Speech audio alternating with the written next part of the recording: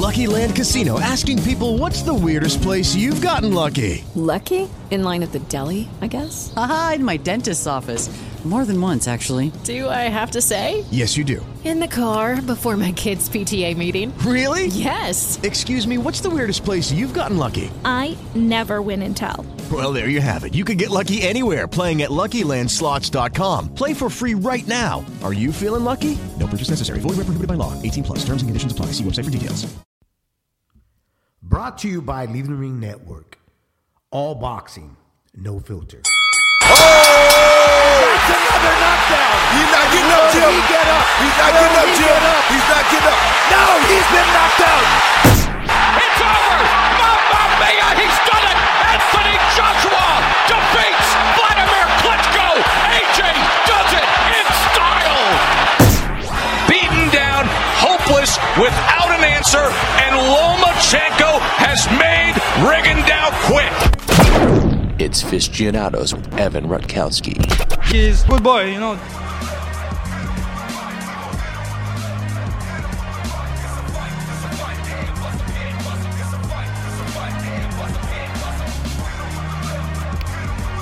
Hello, fight fans. It is Wednesday, June 19th, and this is the Fistianados podcast on the Leave It in the Ring radio network. I'm your host, Evan Rutkowski, former HBO sports marketing executive, giving you my take on what's happening in the sport of boxing on your screen and behind the scenes. Email me at fistianados@yahoo.com. Follow me on Twitter at fistianadospod. We are brought to you by Ring Magazine and ringtv.com. Fun show this week. We are going to look back at the Tyson Fury experience that happened on ESPN and the Gennady Golovkin experience that happened on DAZN, and then the deep dive this week will be what is going on at Showtime in 2019 so far to start the year. A few things to plug before I start. My former colleague, Karan Bhatia, did a podcast where I was a guest along with a lot of others with certainly higher profiles than myself. It was a great podcast. I really encourage you to listen to it. Especially there's a part I wanted to give a particular shout out to. My other former colleague, Dave Harmon, had an excellent segment on the show, especially if you're interested in what happens in terms of like producing an actual broadcast. Dave is a really smart guy, and he had some excellent things to say, and I encourage you guys to all listen to that.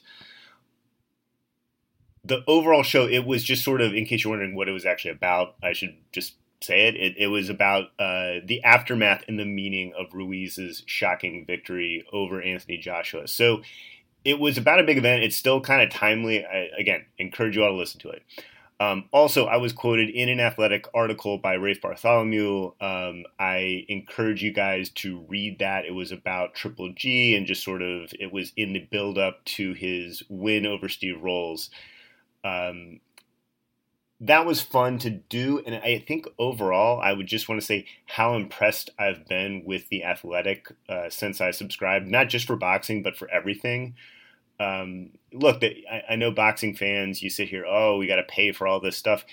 There's a lot of complaints about having to pay for journalism, but I would just like to remind everyone that historically speaking, people have always paid for journalism. Probably most people here probably at one point subscribed to a local newspaper, or if you're younger, your parents certainly subscribed to a local newspaper. This is a very affordable subscription. It's basically $3 a month, and it's a nationwide sports page. The boxing coverage has been excellent, so if you only care about boxing, I think it is worth it just for that. I think the writers that they've hired are all in their lanes, specifically, best in class, basically, in what is happening, in terms of boxing journalists. That's not to say there's not other great journalists out there for boxing. There are, but they're top tier people for what their lanes are. So I encourage you guys all to subscribe, check it out. And if you are into other sports besides boxing, there's a lot of great material there. In particular, I think the MMA coverage has been strong. I think the NBA coverage is excellent. And I haven't really done much NFL reading, but I have heard from other people that that's really good too. Okay, let's jump into it. Let's jump into the review section. We had 2 fight cards of note on Saturday, June 8th. Let's start with the return of Triple G, where Gennady Golovkin wins by KO4 over Steve Rolls. Also on the card, Ali Akhmedov beats Marcus McDaniel at super middleweight by KO3, and Brian Sabalo beats Bakhtiarulov by unanimous decision at welterweight. No ratings for this card, obviously. It was on DAZN, but I've said before, this is all about getting Triple G a fight in the DAZN universe and moving towards making that Canelo Triple G 3 fight in the fall. For a lot of boxing hardcore fans, they, want to see both guys in other fights. Like, the hardcore fans may not want to see the third fight there. They've seen this movie before, but this is a subscription driver for DAZN. It's quite frankly why both of these guys signed 9-figure contracts, especially Triple G, with DAZN to fight in particular. I'm sure DAZN wants this fight at least once. They might even want it twice. We may be seeing Canelo Triple G 3 and then at a later point 4. So be prepared. The only really other interesting thing on this card was Ali Akhmedov, who he was always viewed as a good prospect, and he did look really good here in a fight. It was a fight he clearly should have won, but it was great exposure for him to be on an undercard to a Triple G fight. And I think what's interesting from that standpoint, too, is Triple G's trying to build a stable, and this guy seems legit, so far from what we've seen. I mean, I applaud the strategy on Triple G's part to go in this direction, and, with what he's doing, guys from that Eastern Bloc in Kazakhstan, it seems like a good place to start. I mean, you do have to wonder about the commercial upside if that's all you have. But, hey, it's a great place to start. And more importantly, right now, it seems like these guys are going to be pretty good, and they at least have one really good one. And if you're really good and you get yourself into contention for titles and big fights, you're going to get paid, even if you don't have the biggest fan base in the world. I'm definitely paying attention to where this goes. All right, let's talk about Saturday, June 8th from Reno, Nevada on ESPN. We had Oscar Valdez winning by unanimous decision over Jason Sanchez for Valdez's WBO welterweight title. Gabe Flores Jr. also on the card. He wins by unanimous decision. The show does an average of 799,000 viewers. It was the number 7 cable show of the day. It directly followed the UFC prelim card for the UFC pay-per-view, and the UFC prelim card, that did an average of 964,000 viewers. It was the number 4 cable show of the day.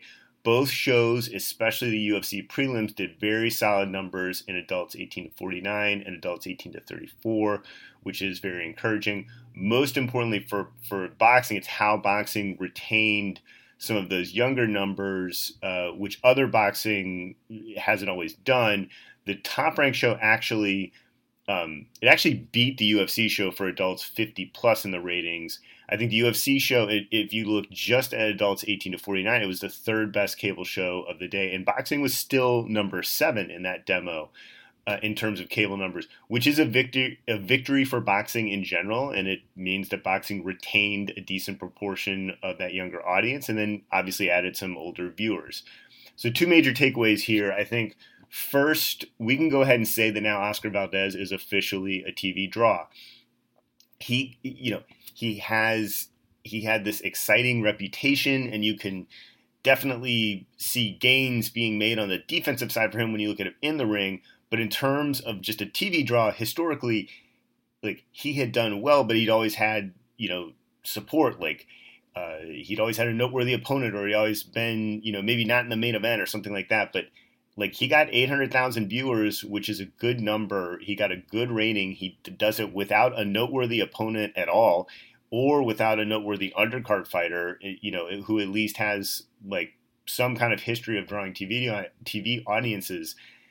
The other thing we can take away here is that putting on a boxing card for Top Rank on ESPN after a UFC prelim, that is working. That's now happened a few times this year with some very good results. I'm going off memory right now. I think, maybe there's a world where there's a deep dive. And I think I mentioned this last show. I probably will do a deep dive coming up soon on sort of aggregate what Top Rank and ESPN are doing right now, just because There hasn't been that like noteworthy breakthrough fight that's done a huge audience yet. There's been some interesting stuff on ESPN Plus, and there's been some bad results on ESPN, maybe on some unfavorable dates. But I think it's almost time where we can do something in the aggregate there. This would be something I'm going to look at. I mean, this is now something where we've seen a few successes, and I think it makes sense to put 2 combat sports together. And I'll leave it at that for right now. I think you're hopefully getting the best of both worlds. All right, so moving on. We had a lot of streaming action. So moving on to this past weekend, we had a lot of streaming action. Let's start with the smaller stuff. I mentioned last episode, and I guess I'll just mention this. From Australia on ESPN Plus, the Maloney brothers won. I'll leave it at that. They weren't in significant fights. But then from Leeds, also on ESPN Plus, on Saturday, the 15th, we had Josh Warrington beating Kid Galahad by split decision. This was a pretty close fight. I mean, I watched it, and I didn't score it round by round. I mean, I watched it sort of casually, and I tended to think that Warrington won more rounds, but there were a lot of close rounds. I tended to sort of not agree with the British announcers who made it pretty clear that they thought Galahad was going to win and had done the better work. I thought he mostly fought a negative fight.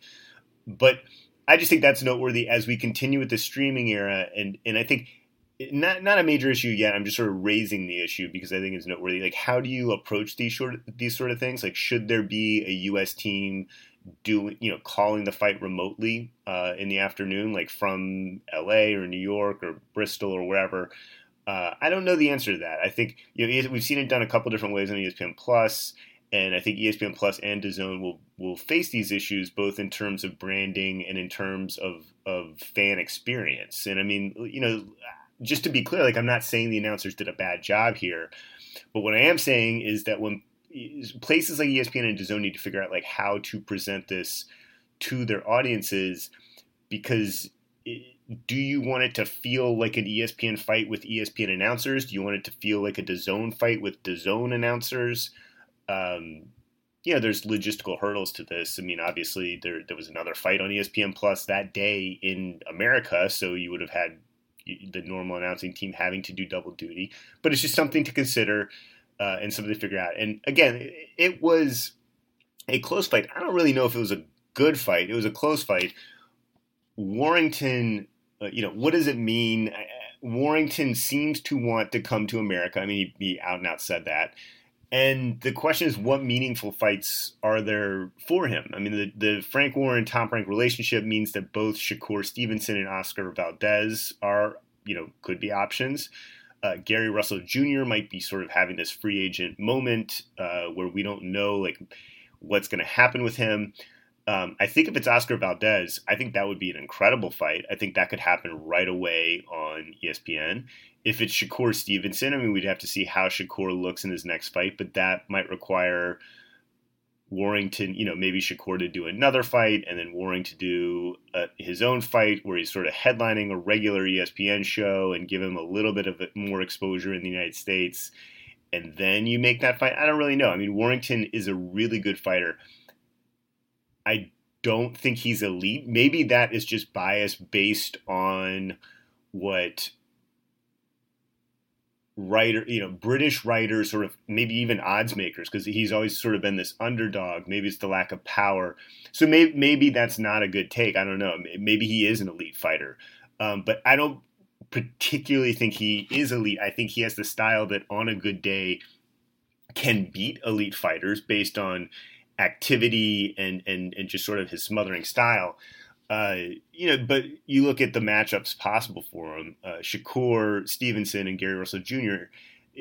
Russell Jr. in particular, I'd probably just favor based on hand speed advantage, and probably Shakur too, although Shakur may not have enough experience. So you got to wonder,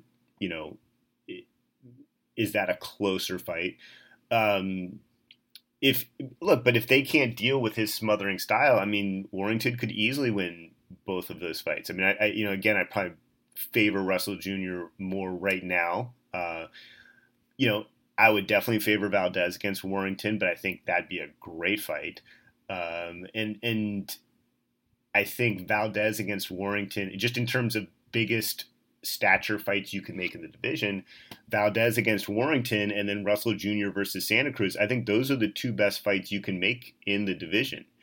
So, taking a step back, like this is, again, a division that could get really interesting. I mean, PBC has had opportunities for a while, but they haven't gotten the bigger fights made for whatever reason.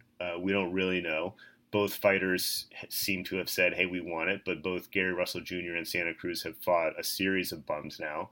And I know people always say that I hate to use the term bums. They've really fought subpar competition. There's just no question about it. Top Rank is now seemingly starting to have a moment, but Valdez might have to move up in weight.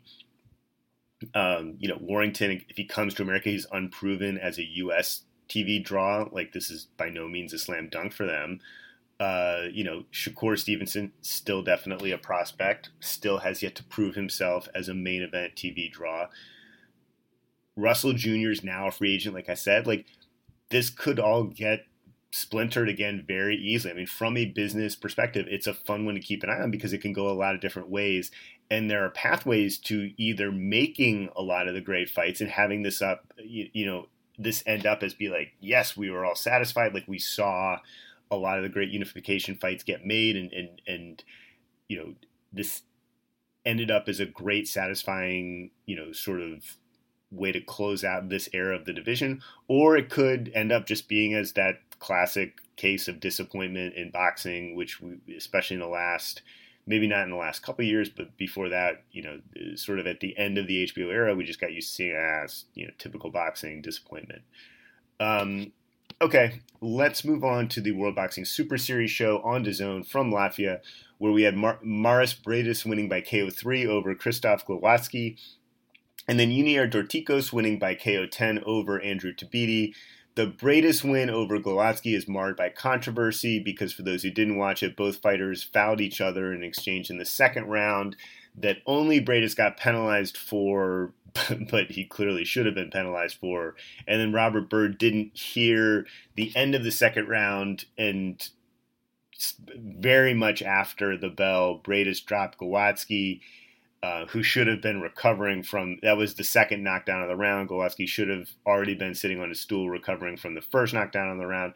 I don't really know what the answer is to this, and it's one of those things, like when you're doing this tournament format, it really sucks when this kind of stuff happens. I mean, Bradis was probably the better fighter, and given Glowacki's style, look, either way, we were treated to a really action-packed matchup. I mean, Glowacki under normal circumstances would deserve a rematch, but it's tough to see that happening straight away here. I mean, maybe this can end up being a fun fight for whoever wins the tournament after the finals. I don't know. But not the greatest look for, and what might end up being sort of the classic example, like, hey, this is why you shouldn't have tournaments. I mean, I still think it was fun, and I still think we're going to get a great finals. Moving on to Dorticos, I think he looked great. He set up the KO really well. It wasn't the most fun fight to watch, especially in the first couple rounds, but towards the end, it got fun. I think the two best guys won. I mean, I think we have another interesting finals matchup at cruiserweights. As far as what this means for the WBSS, I would be surprised if they ran the tournament back at this weight class, just because, if you look at what happened last year, like the two finalists from last year are now at heavyweight, and they're sort of just about to start their heavyweight careers, and so cruiserweight was that way station. What happens with these guys, I don't know. I mean, if you do the tournament again, I'm not sure Bradis or Dorticos automatically qualify as guys who would want to move up. At that point, you've lost a lot of depth.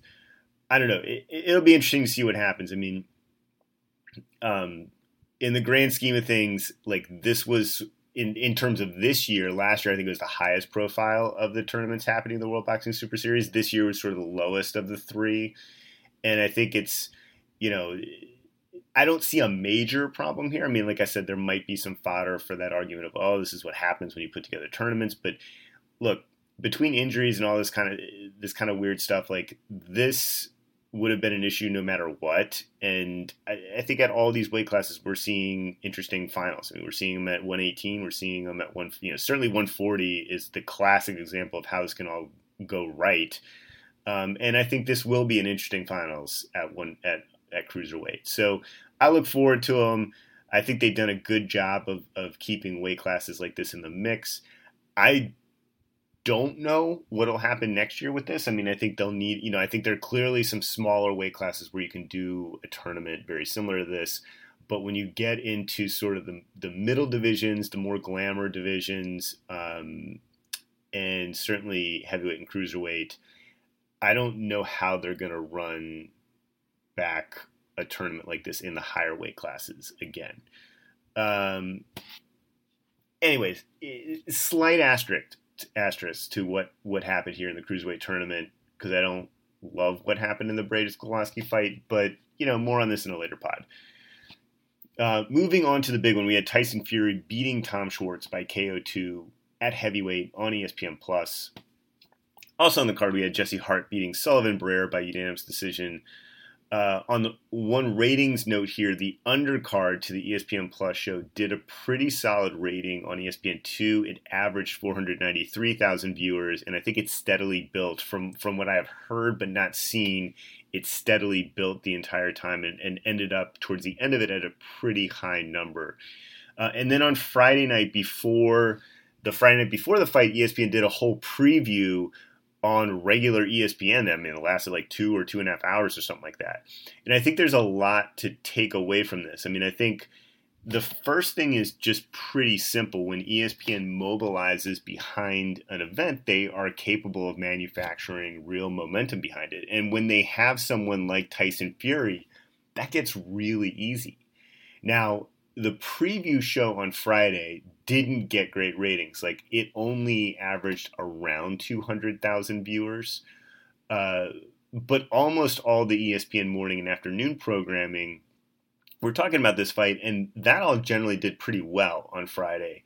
And I think one of the things here that ESPN does pretty much is certainly better than anyone in sports, is creating content that's perfect for its own ecosphere. And we saw elements of that at work here. I mean, we saw it at a pretty good level. And rather than go through what happened in boxing, let me just use the NBA as an example here. So the NBA example would be like Woj breaks some news, and then all morning and afternoon shows, they sort of take that news and then they talk about it with a range of different takes on it. Like, you might have a scalding hot take on one end, you might have a super analytical, highly thought out, intelligent take on the other end. You'll get a lot in between. Like, sometimes you'll even get an intelligent response to a hot take or a hot take response to an intelligent take, and then some debate back and forth. But the general idea here is that the quote-unquote news organization, ESPN, sort of reports news.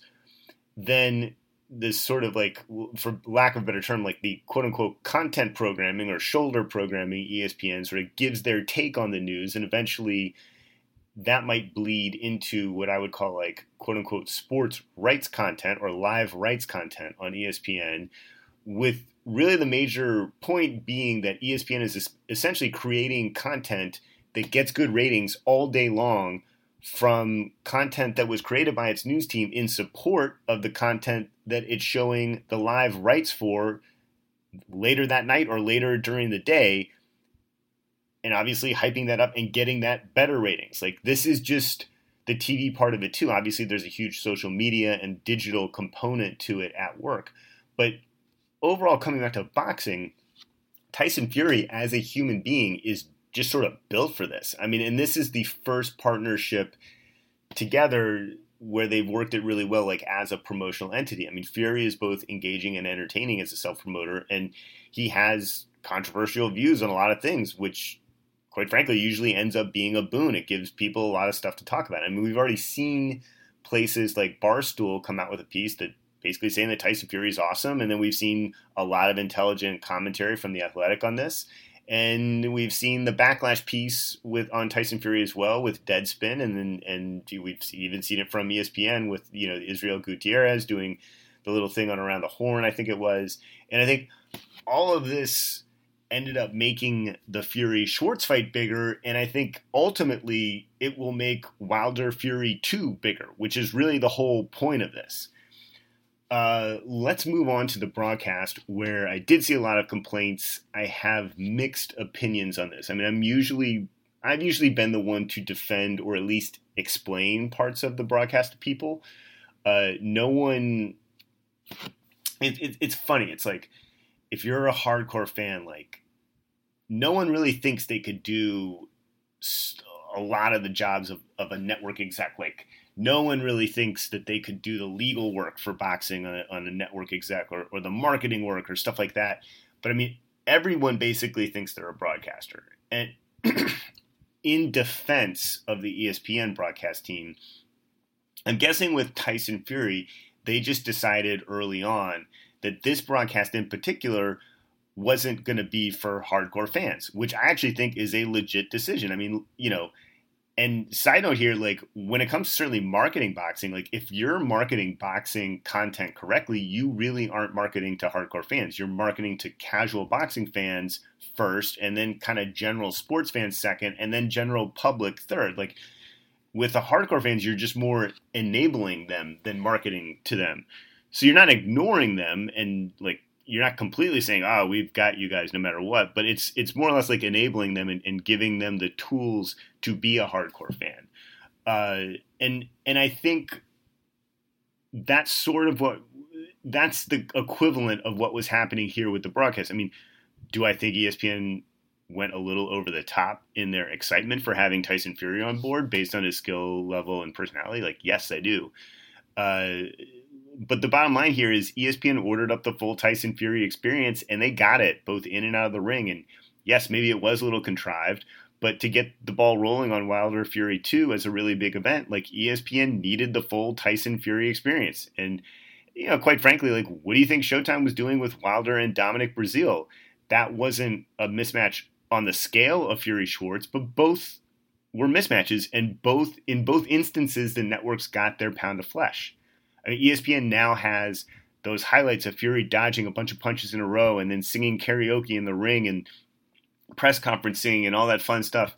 And you're going to get all of it as a build-up to Wilder Fury 2. I mean, you're also going to see that Wilder KO of Breazeale a ton, and Fury getting up in the 12th round from Wilder Fury 1 a ton too. And this was the first real event. I mean, it's certainly the first Tyson Fury event, but it was the first real event that made sense for a place like ESPN to hype. Like, this isn't ESPN saying, oh, crap, we've got this overpriced contract that we've signed that we don't know what to do with, so we need to hype it and not lose money. Like, this is like, hey, we've got two real interesting guys vying to be the baddest man on the planet. We've got a lot of news coming from other parts of the heavyweight division. And these two guys certainly create interesting content both in and out of the ring. Like, this is, I mean, it's kind of like when I was at HBO, what me and all my coworkers only dreamed about. And I know hardcore fans, like, you probably are going to be sick of seeing all this by the time Wilder Fury 2 actually happens. And, it's probably going to look to you maybe the way that you guys look at Canelo Triple G3. But just remember, like, this is the first time casuals are seeing this stuff or being introduced to Fury. Like, if this was some, if I'm going to use a music analogy, if this was some sort of like hipster band, like, you're the hardcore boxing fans. You saw them in a bar with 400 other people. And I'm sorry that that's much cooler than seeing them in an outdoor theater with 10,000 people. But that's what happens when casuals come in to see this stuff. And I encourage it. And yep, like, we're going to get more of it. Like, maybe too much for your taste, but it's going to make the fight bigger. And if you want boxing to succeed as a sport, you need to embrace part of that. Okay, but going back to the broadcast, like, yes, I do think ESPN went a little overboard. I think they went a little over the top. They probably didn't need to sell it quite so hard, especially to hardcore fans. Like, it sold itself. Like, we all know who Tyson Fury is, and some of us didn't even know who Tom Schwartz was. But, again, I will be the guy that points this out. Like, hardcores on Twitter complained. They complained about everything. They complained about Lampley. You guys are the ones that mute your boxing and do all these crazy things where just no one's good enough. Like, you complained that the DAZN team wasn't excited enough when Ruiz KO'd Joshua. I actually thought DAZN handled that really well. Now ESPN's too excited for, Fury KOing Schwartz. And yes, like you're probably right on that. Like I'm not saying, but I'm just saying like the only way for a broadcast team to satisfy you guys is to literally go back in time and pull the best Hall of Fame announcers out at the peaks of their careers from different eras and put them together for you. That's like the only way to satisfy a lot of the hardcore fan base here. I've said it. I'm done. Yes, it doesn't excuse what happened here, and you're probably right. This was over the top. Let's see it toned down. But look, this whole event was a promotional tool. Like the opponent was Tom Schwartz. What did you expect? It would have been a complete waste of time and money if ESPN didn't come out of this with with all these highlights and all this other material that they can use in the future. And like I, for one, I think circumstantially I enjoyed it, but that was because I was watching it with my wife and explaining to her who Tyson Fury was and why this is all happening. If I was just watching it by myself, I might not have enjoyed it as much. Anyways, I do not want to be the podcaster that just defends boxing announcers, but I had to get that off my chest. Okay. For the deep dive this week, we are going to take a look at Showtime and just try to figure out what is happening with the place that I think was actually the top place to watch boxing in 2018. I think in 2018 it had its first half of the year was the best half of the year of sort of non-pay-per-view boxing on a network in maybe 10 or 15 years, maybe even 20 years. But what's going on there now? I mean, the first thing I want to say, like, I've been a defender of Showtime. I've been bullish on them so far this year, even though they haven't put out the best stuff. And it's mostly because, of how strong and an experienced team of leaders they have there, of just sort of executives in general. Like, historically speaking, when the PBC time buy happened a few years ago, like a lot of people thought that was going to be the demise of Showtime. It clearly wasn't the case. Like Showtime has been sort of the platform that has anchored PBC boxing, or PBC fighters for at least the past 5 years at this point.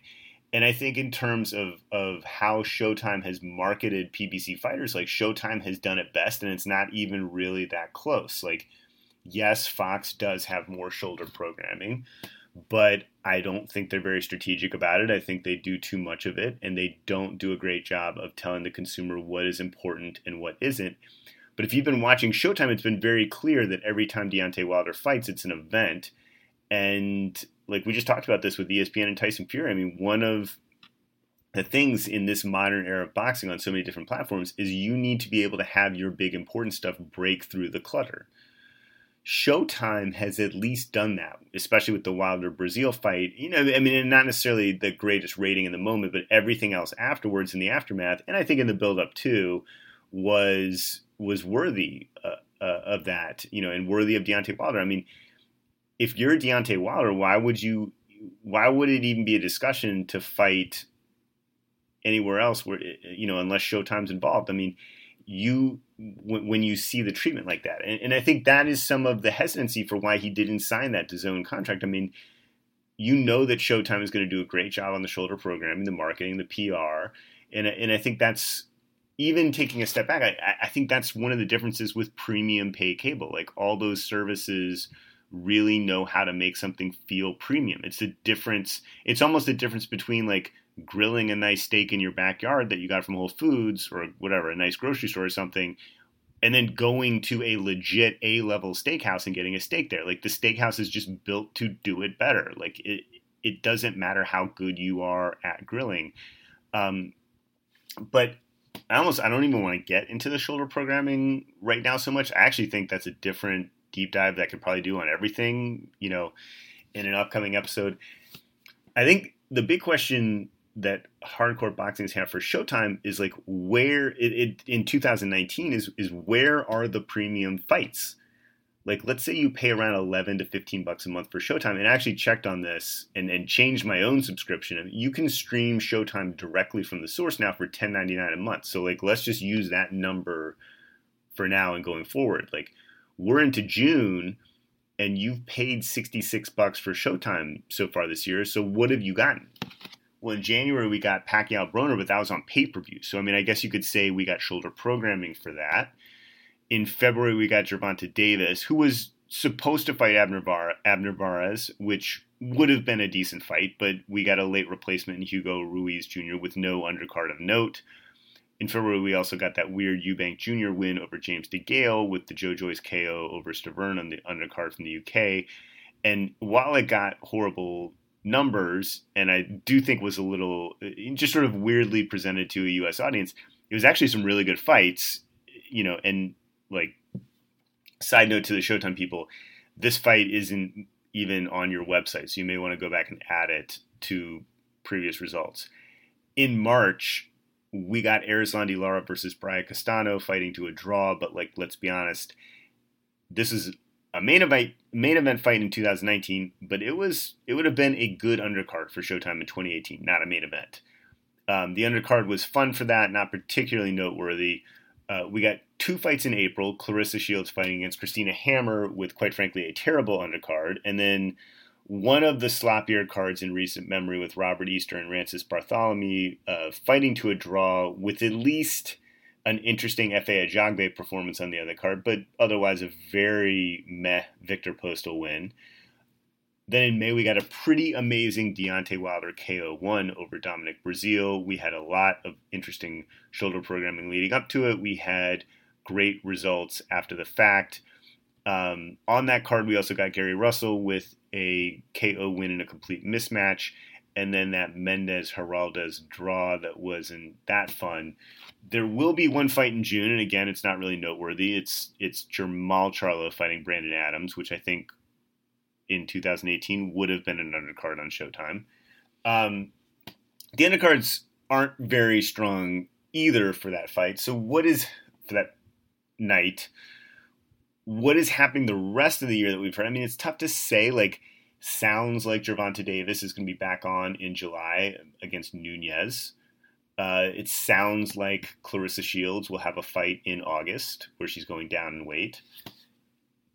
Wilder on pay-per-view against Ortiz in September, maybe late September, early October, something like that. Maybe there's a fight in the build-up to that. How many more show boxes do we need? Because we've gotten a lot this year. I don't know. What's different? What was the magic that Showtime had in 2018 that they don't seem to have in 2019 so far? And I think there's a few ways to address this. I mean, the first obvious answer is that in 2018, PBC pretty much only had Showtime. And, yes, there were a few final Fox time-by dates, and there was one Fox card December 22nd, but, for the most part, the time-by was over, and PBC was giving their bad, washed inventory to those dates. And so you look at, I think the overall point, and we'll get to this, we'll go further into this, when you look at what Showtime did great in 2018, they curated excellent boxing. We got stars, we got great matchups up and down the card, we got fights that built towards bigger fights where either stars fought each other or they were put through tougher fights to produce some good TV. And some of that's luck. Sometimes you do a matchup and it's just the odds aren't great, but it ends up being good TV, and that's lucky. But I think it goes deeper than that. And I think as we start to get into some serious questions about what the best pathway is for Showtime, there's what are they really doing? And I think the first question you ask here is, where have the stars gone in terms of headlining events? Because when you compare 2018 and 2019, this is the stark difference. Last year in 2018, we saw Mikey Garcia, Adonis Stevenson, Errol Spence, and Danny Garcia each headline twice. Wilder fought once on the network against Ortiz in a great fight, and then once on pay-per-view. And then Anthony Joshua, Adrian Broner, the Charlo brothers, Jared Hurt, they all fought once. And Broner and Hurd and Joshua, like, they fought as headliners. I don't actually think the Charlo brothers fought as headliners. Santa Cruz fought Mares as a headliner. Like, Sean Porter fought Danny Garcia. I mean, obviously, when you go back and look at that list, like, what happened with Stevenson was tragic, and he's not going to fight again. Joshua clearly moved across the street in a big free agent signing. He was never really a PBC member.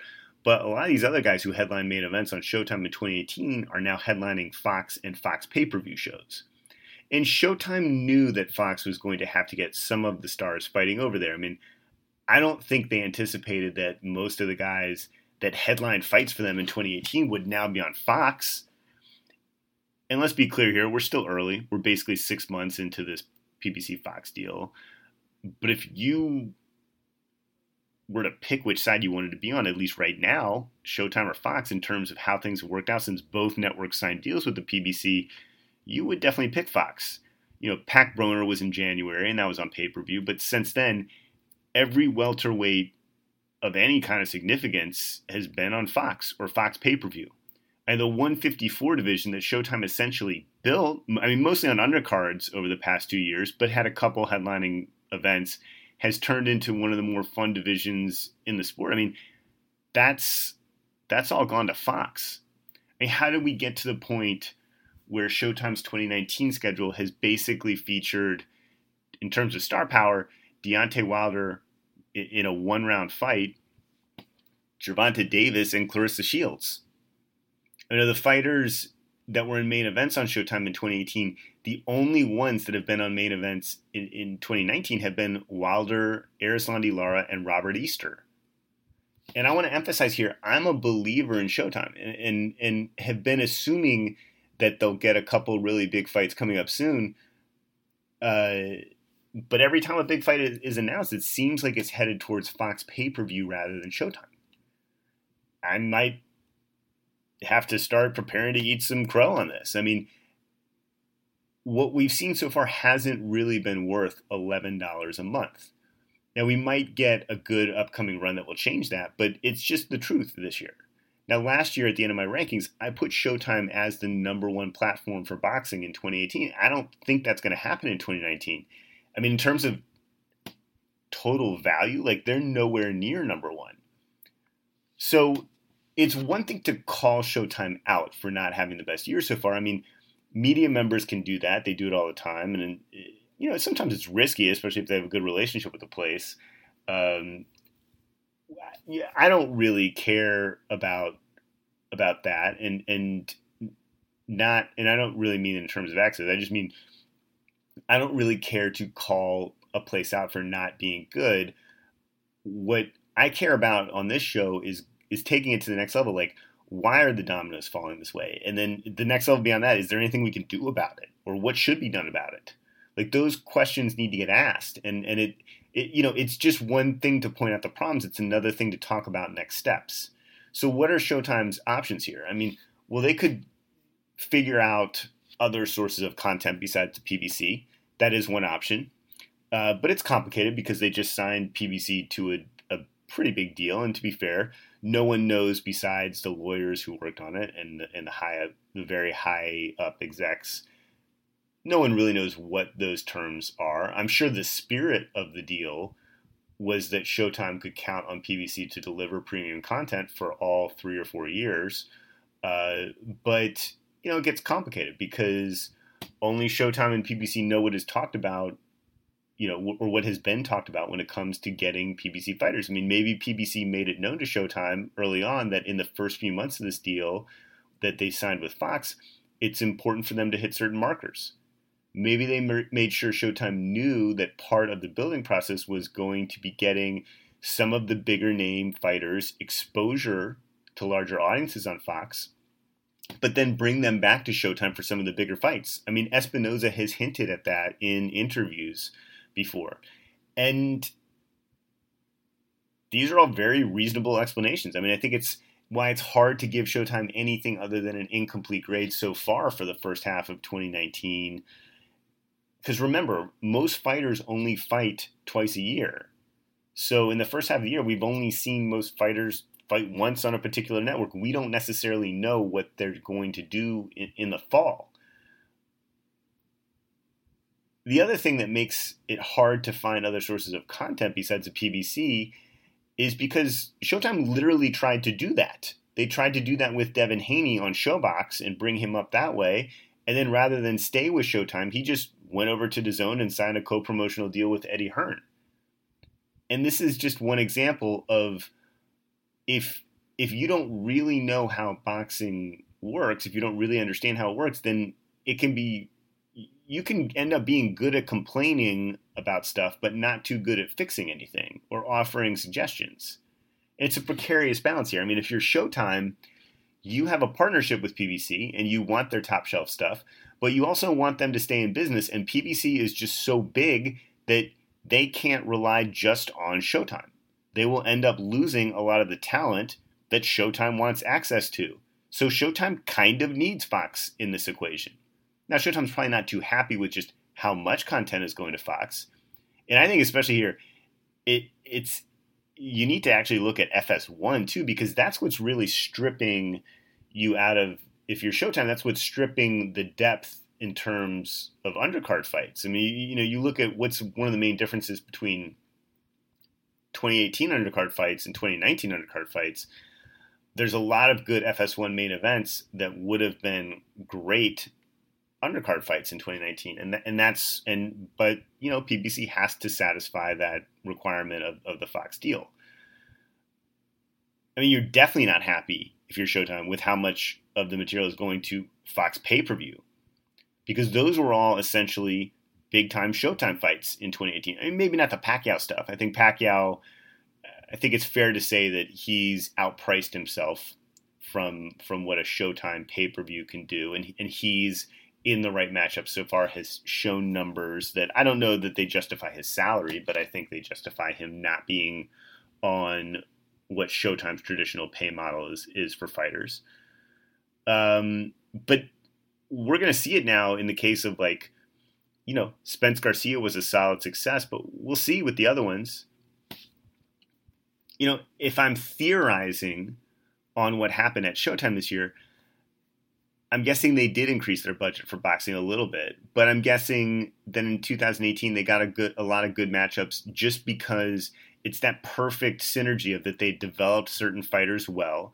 And then, yes, there was less competition for services among PBC fighters. I mean, and then less competition for boxing pricing overall. And the case in point here, Deontay Wilder probably got close to $20 million for his fight against Dominic Breazeale. And I know Showtime clearly didn't pay all that, but let's just even say they paid half of it. And I think they probably paid more, but even if Showtime paid $10 million of that, it's likely 4 or 5 times as much as they paid any other fighter in 2018. They could probably put on 3 or 4 very strong, if not elite shows for what they paid just for that one show in May, in terms of to all fighters, not just Wilder, but if you count in what they paid to Breazeale and Russell Jr. and then look at what they paid for other shows, I mean that's taking a lot out of your budget.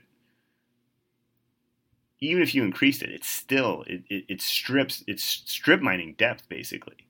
I'm guessing that Fox needed some of the stars first to get, to do it early on. So PBC just told Showtime, hey, look, we'll get you some of the better stuff later.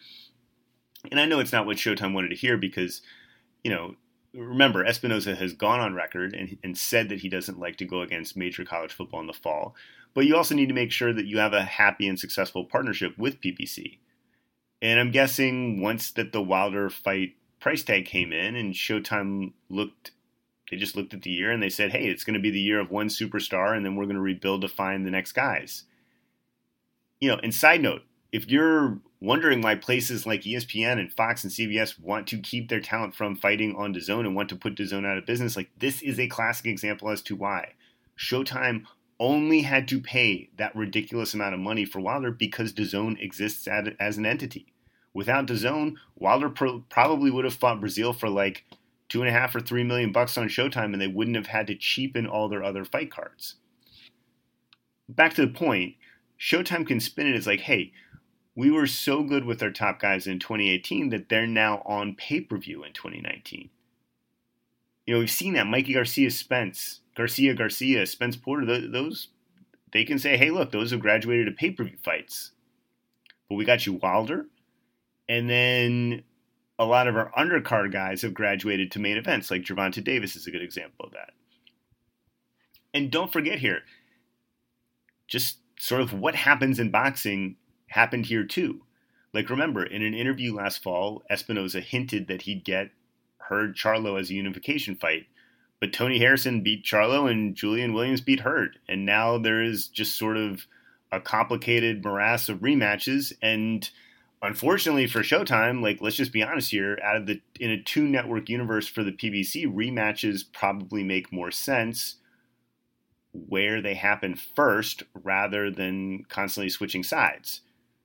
So that's why we were supposed to see the Charlo Harrison rematch on Fox. I don't know what's going to happen with Hurd and Williams, but I'd say that probably makes sense to go back to Fox too. I've said numerous times here that I think with the Fox deal, there are bonuses based on performance, both on pay-per-view and possible viewership numbers, and clearly there aren't bonuses with Showtime. Or at least traditionally we haven't seen those in terms of pay cable deals.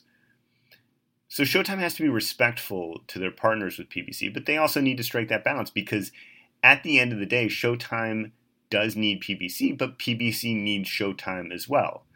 And while PBC needs boxing to succeed on Fox, it also needs boxing to succeed on Showtime, which means Showtime needs premium level fights because at the end of the day, to the consumer, if regular Fox is getting the same level fights as Showtime, then why would you pay $11 a month for Showtime when Fox is free?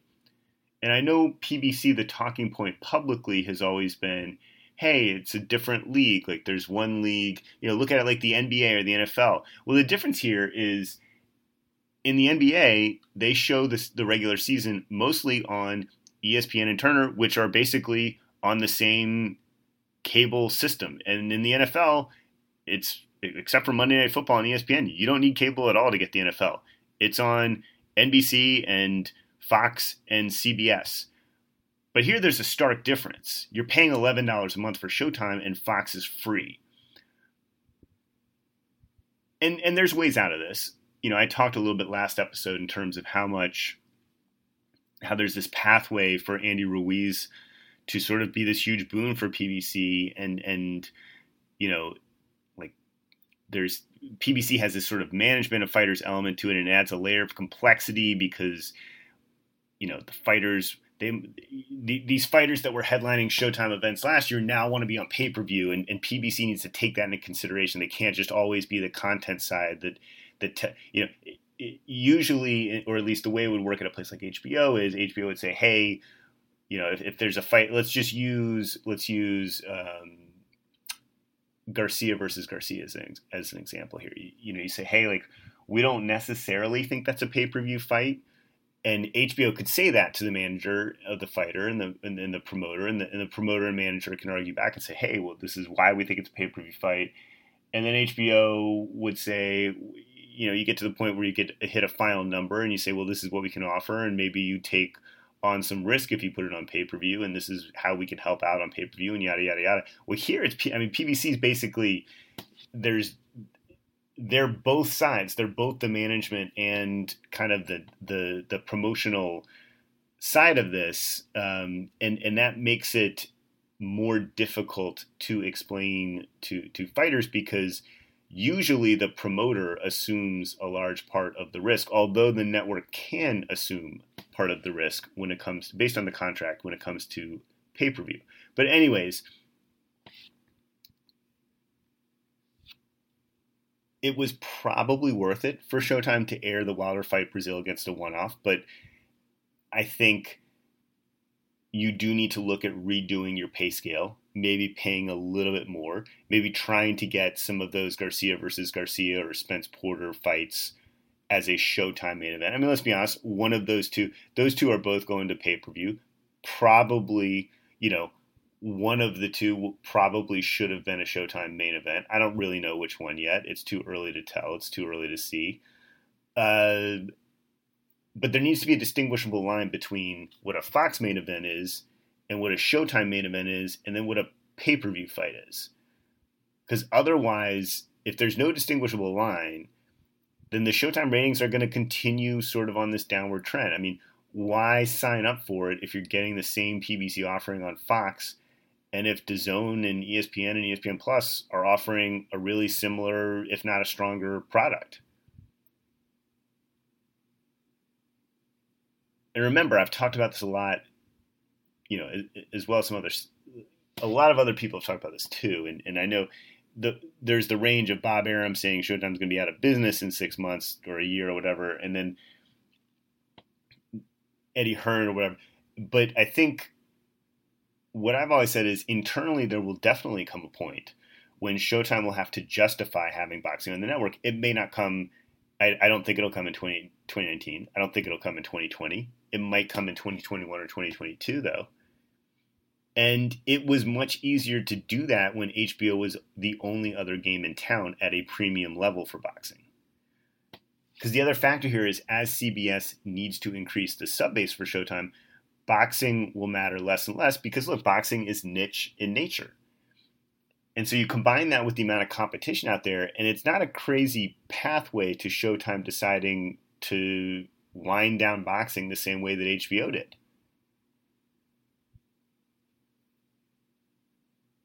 But I still think, in terms of right now, I think that may not happen. That's just a pathway that could go down. That may not happen. Probably won't. Or it may happen more in the distant future. When you take a look back and look at the overall picture, Showtime has benefited greatly from its partnership with PBC over the years. I mean, so yes, maybe this is a rebuilding year where Showtime can feature the Charlo brothers or Charlo and Tank Davis and some other fighters who were on undercards over the past couple of years as main event fighters now. They kept Wilder, which was clearly extremely expensive, but really important, especially given what's happened in the heavyweight division. Maybe they wait the market out, for the rest of the year, and hopefully it settles with them coming back and having, a better offering in the fall or at least a better offering next year. But I think there's a reason for optimism here because when this has happened in the past, Showtime has usually come back much stronger. There are some concerns, though. I mean, with so much boxing available everywhere else at much different pricing options than in the past, Showtime is now the most expensive option for boxing fans. And I think that has something to do with the ratings going down a bit this year. Like, I'm one of the biggest proponents of saying the ratings, when you compare them, many times it's apples to oranges depending on the platform. And in boxing, it's really all apples to oranges because there's no more do you have really a fair comparison in terms of the platform that it's on. But Showtime needs to make sure that they build some momentum, I think, into this fall for next year, and that they retain that chunk of audience. I mean, you can't be the most expensive option in boxing out of the 4 major platforms, 5 if you count ESPN Plus, and then deliver content that isn't the most premium. I mean, especially when Fox is free and ESPN is essentially like ESPN. Let's just call it. Yes, it costs money, but it is essentially must-have content outside of boxing for sports fans, which essentially means that most hardcore boxing fans don't look at their cable bill and look at ESPN and say, oh man, I'm only getting that for boxing. It's so expensive. I'm going to stop getting it. Like most of the time it's just almost like a given because you're getting ESPN for other stuff. And, most people listening to this show are going to get ESPN whether it has boxing or not. So I almost put it in the same category as Fox, where, yeah, maybe it's not free, but it's essentially free. Or it's essentially it's a must-have.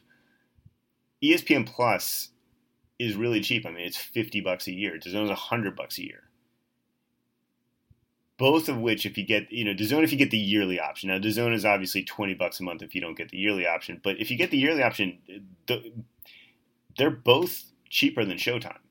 And given what we've seen already this year, if you just look at DAZN, Showtime, to even be comparable to DAZN, it would have to include its own pay-per-view shows for free to even be comparable to DAZN. If you just look at the fights that were made. I mean, ESPN Plus, it's a different product, obviously. It's cheaper. It's offered a lot of tonnage, a lot of foreign fights. But some big names in America, certainly. Lomachenko and Fury have fought there. But I say all this, Showtime can come back. Like, if this is a rebuilding year, or a rebuilding 9 months, let's call it, let's see some unification fights in the fall. Let's see 1 or 2 of them. Let's build some momentum. And going into the fall, it needs to own the Deontay Wilder business. It needs to make sure that if star fighters go to Fox for a tune-up fight, or a fight where they're going to get more exposure, then they come back to Showtime for the big unification type of fights. Maybe it is restructuring the pay scale for that. Maybe it is making sure that they can pay more than Fox can for main events, so they get those fights. I'm fine seeing less Showbox cards. Or quite frankly, picking specific PBC fighters to develop on Showbox and make sure they actually stay on Showtime. If you're just going to go see the Devin Haney's of the world sign elsewhere, let's do less of those. Sneaking in a UK show, I mean, that's nice for fans, but right now, if you're a UK boxing fan in the US, you need ESPN Plus and you need DAZN, but you don't need Showtime. So you're in that weird type of world where you're neither fish nor fowl in the space with UK fights. It was great to have that fight on in February, but those fights bring your ratings average down. You got to be careful with that stuff. On at a different time of the day. It's different with ESPN Plus or DAZN where you just know you're going to get a lot of those fights. Most of all, and I think this is especially key for Showtime because going back to what I originally said, they're only putting on, and certainly in 2018, they really only put on 1 premium card a month. And it's kind of what they're doing in 2019. It just hasn't been as premium or arguably premium at all. And they need to return to that world of curated excellence that they had in 2018. And before that too, it wasn't just 2018. If I'm paying $11 a month for 1 fight card, I want it to be the opposite of what we're seeing everywhere else in boxing right now. Everywhere else is delivering tonnage, and with that tonnage, there are some really good fights, and there are some premium fights. Showtime should brand itself as the place where you only get premium fights. The undercards are going to be good too, even if they feature prospects in perceived mismatches. You'll either get exciting TV out of those type of fights, with other undercards. Maybe we need to see more of those loser leaves town matchups where the vets fight each other and the winner is likely going to find themselves in a big fight because of that win. Or if there's a 50-50 fight in an underserved weight class, we saw a lot of that at 154 last year. But there needs to be that type of curation where you don't have to fast forward through a ton of crap to get to the 1 or 2 fights that you want to see on a card. This is all accomplishable for Showtime. Last year, their undercards all led to something, which even if they weren't super competitive in some instances, was important. That just hasn't happened this year. And 50-50 fights, like I said, they're great, but with undercards especially, they can't just be thrown together at some random weight classes. It can't just be a series of 50-50 fights. There needs to be a purpose to them and a storyline that goes with them. And Showtime is definitely capable of doing this. And even though it looks like it's going to be a down year no matter what, the last few months are critical, and especially how we go into 2020. That's critical. I'm definitely watching closely. This is a storyline I'm super interested in. I think it's the intersection of what's happening not only in sports overall right now, but it's certainly the intersection of everything that's going on in boxing, and I think it's super important. Okay. Wow, I just keep going long. I'm over an hour already. All right, let's go to the preview section. I'll try to make it quick, but I don't know how quick it's going to be. There is a lot of mediocre boxing going on in the world this week. I think there are actually a few and even in the next 2 weeks, really. I think there's a few decent matchups that even some hardcores are sleeping on. I'm not a subscriber to UFC Fight Pass, so I won't be watching these. And actually, at the point I'm recording them, I did not watch them. But today, Wednesday, June 19th, there were 2 title fights happening from China with Ashton Palikte and Kazuto Ioka. For the junior bantamweight title, Hiroto Kiyoguchi and Tanat Nakun were fighting for a junior flyweight title. There was also a women's junior bantamweight title on the line. The Ioki fight apparently was pretty good. He won a title in a 4th weight class. I'm going to skip the Thursday Facebook watch card because you have to draw the line somewhere. I will just mention the card Friday the 21st from Northern Ireland, where Tyrone McKenna fights Derek Foley and Stephen Ward fights Liam Conray on ESPN+. There is a really good card Friday the 21st, or really good fight happening in Indio, California, where Andrew Cancio is fighting Alberto Machado in a rematch for the WBA regular junior welterweight title, but it is the real WBA title for whatever that's worth. Like that's the one that really matters. Also on the card, Angel Acosta fighting Elwin Soho for Acosta's junior flyweight title. This Cancio-Machado matchup is a great fight. Cancio is a great story. This is not getting the recognition it deserves. There's no odds out on this fight yet, that's a shame. It's just both DAZN and Golden Boy should have done a better job with this card. And I know May and June have been really busy months for both guys, but this is a really good fight. There's no reason. It's basically not on anyone's radar. It's not on Saturday night. There's really no reason there shouldn't be more promotion for it going right now, both from a PR and marketing perspective. Also on Friday, June 21st from London on DAZN, Conor Benn fighting Jussi Kovila and Ted Cheeseman fighting Kieran Conway. Benn is a 3-1 favorite. Cheeseman is a 6-1 favorite. I don't care that much about this fight card. Showtime has a Showbox card on Friday, June 21st, featuring Sebastian Fundora versus Hector Zepeda. I will definitely tune in to watch that fight. I don't normally cover Showbox cards unless they're noteworthy. This one, at least that fight, is noteworthy. On Saturday, June 22nd, there is an ESPN Plus card from Glasgow where Lee McGregor is fighting Scott Allen for a Commonwealth Bantamweight title. I'll skip the CBS Sports Net card on Saturday, so let's go to Sunday, June 23rd, where Fox and PBC are putting on what was going to be a really good fight with the Harrison Charlo rematch, which is now Jermell Charlo versus Jorge Cota at junior middleweight. Also on the card, Guillermo Rigondeaux fights Julio Sega in a title eliminator, and we'll apparently see Joey Spencer fighting again on TV versus Hakeem Black. It's really a bummer for Fox and PBC. This would have been a great fight on a Sunday night. I'm always curious to see how that type of stuff does. Like we've seen Sunday night fights now a couple different times, with a couple different results, and it's just a bummer because this was a really good fight.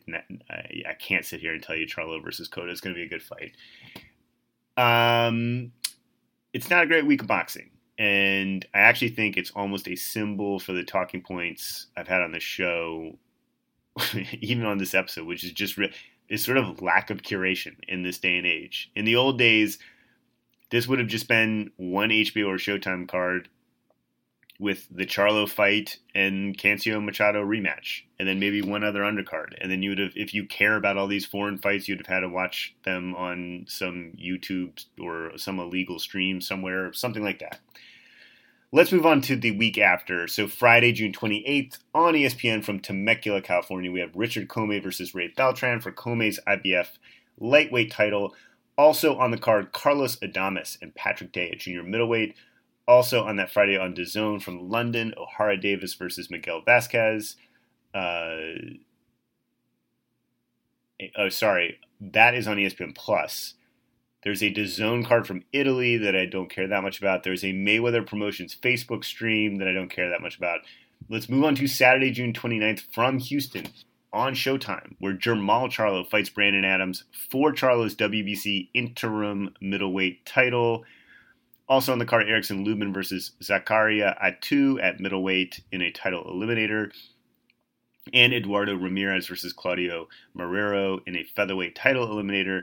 No odds out on any of these fights. I will say Comey versus Beltran and Charlo versus Adams will probably not be competitive, but could be fun.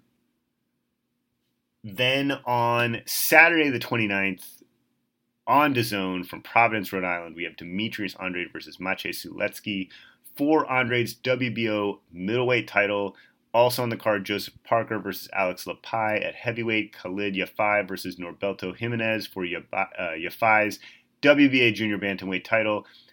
Andrade is around a 4 or 5-1 favorite at most places. I think Sulecki has a clear path to victory here. I think that is definitely accomplishable for him based on a couple different things. I think just stylistically it's a good matchup. It may not be the best TV-friendly affair, but it is a really good fight. And again, that much boxing in general happening speaks to exactly what I've been talking about with this sort of lack of curation. But that's a good fight. And sometimes it's tough to, I mean, you're talking about breaking through. None of these fights over the next 2 weeks have broken through the clutter in any meaningful way. And I don't expect them to. And there's actually some good fights. But it's tough because there's just so many fights on. And I don't know what the right answer is for that. I wish, especially with the Cancio Machado fight, and I think if Charlo Harrison, the rematch would have happened, we would have heard a little bit more about that. So I'll give Fox and PBC a pass on that one. Certainly, I think we would have definitely heard more about that. Anyways, I've rambled on a lot now. We're at an hour and 10 minutes basically. I appreciate you guys tuning in. You heard my plugs at the top of the show. I don't have too much else to say. I'll be back in 2 weeks. Probably either, I've had some interesting ideas for deep dives or just questions in general. A great question on what do I think will be a bigger sub-driver, Canelo Triple G3 or Ruiz Joshua heavyweight rematch. That's an interesting topic. I think shoulder programming in general is an interesting topic. I think what's happening on ESPN and Top Rank, now that we kind of did a mid-year update on Showtime, maybe that one's coming soon. A lot of fun stuff. All right, guys. Talk to you in 2 weeks. Did you get what you was looking for? With Lucky Land Slots, you can get lucky just about anywhere. Dearly beloved, we are gathered here today to... Has anyone seen the bride and groom? Sorry, we're here. We were getting lucky in the limo and we lost track of time. No, Lucky Land Casino, with cash prizes that add up quicker than a guest registry. In that case, I pronounce you lucky. Play for free at LuckyLandSlots.com. Daily bonuses are waiting. No purchase necessary. Void where prohibited by law. 18+. Terms and conditions apply. See website for details.